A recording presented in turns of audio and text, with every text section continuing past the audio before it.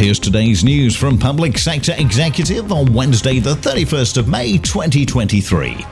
North Yorkshire Council has announced that the executive has backed plans to introduce community partnerships.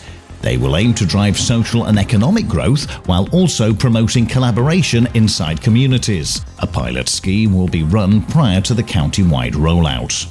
Harlow Council has announced the appointment of its new leader, with the new appointee becoming the youngest leader in Harlow's history.